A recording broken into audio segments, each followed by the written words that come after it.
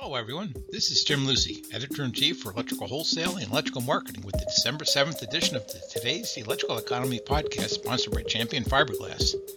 Champion began producing epoxy fiberglass conduit and fittings in 1988, and in 1989 developed the first conduit from epoxy resins that had flame resistance and low smoke characteristics. This met the most stringent codes and specifications. In today's broadcast, we explore some weekly economic indicators that will give you a sense of where the electrical economy may be headed in the coming weeks, and then dig into some other metrics measuring the construction market that will be of interest. We'll also be looking at the latest national construction data from the Valley of New Construction. Let's first check out some weekly economic indicators that can offer an early indicator of where the market may be headed and when and where any economic turn for the better may be occurring. These 5 weekly indicators are: initial unemployment claims at the state level, freight car traffic, the Baker Hughes rig count, oil prices, and copper prices. Our thanks again to Champion Fiberglass for sponsoring today's electrical economy for 2020. Let's first look at unemployment claims at the state level. The weekly unemployment data from the U.S. Department of Labor and the U.S. Bureau of Labor Statistics highlights the states with the most unemployment claims. This data is valuable to electrical distributors, manufacturers, and reps because it offers empirical evidence of just how big initial layoffs are now at the local level. On a more positive note, when these claims start declining and establishing a trend in this direction, it'll be a clue for you when the economy is starting to improve in that state. For the week ending November 28th, the advanced figure for the seasonally adjusted initial claims was 712,000, a decrease of 75,000 from the previous week's level. The 5 states with the most initial unemployment claims during this time period were California with 129,664, a decrease of 38,522 claims. Illinois with 74,139 claims, an increase of 8,543. New York with 46,083 claims, a decrease of 735 claims.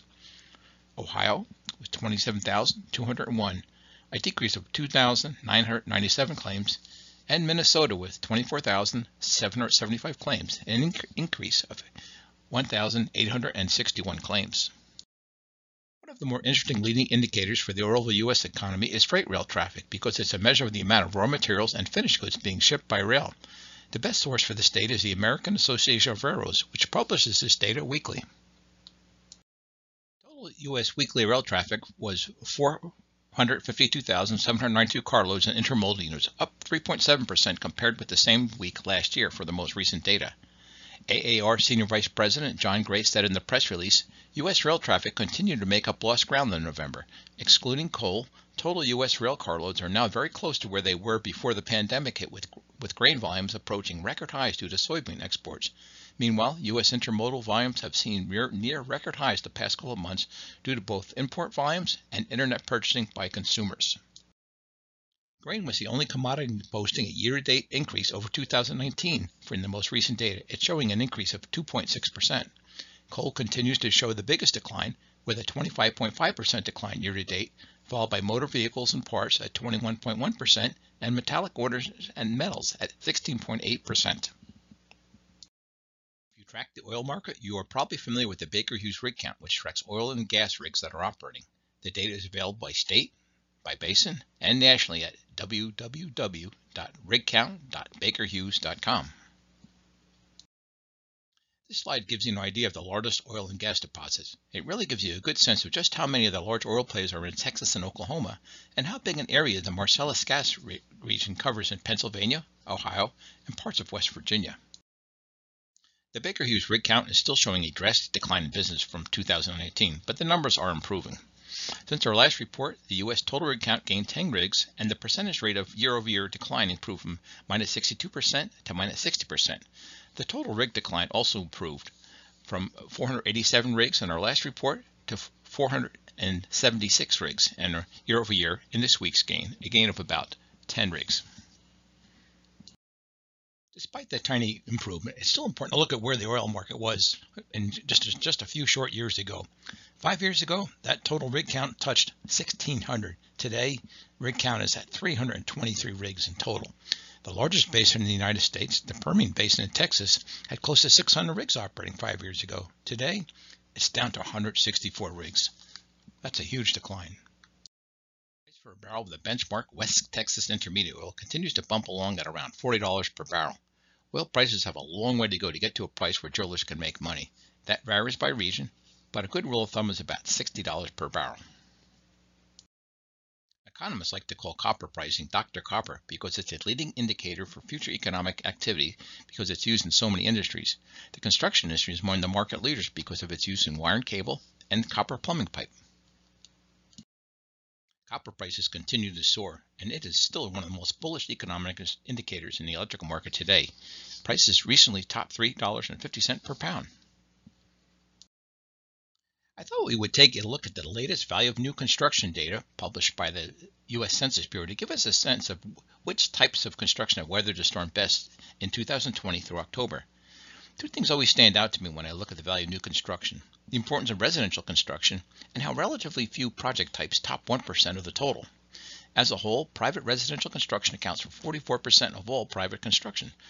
Private single-family construction has a 22% share of the construction, the largest individual category. Private multifamily has a comparatively large share of just over 6%. Relatively few private construction categories are in the green when you look at the year-over-year data through October. Bucking the trend is single-family construction, up 13%, and multifamily construction, up just over 18%. As you can imagine, lodging, retail, and restaurant construction has been hit hard by the COVID-19 pandemic, and some of these categories are down more than 20% through October.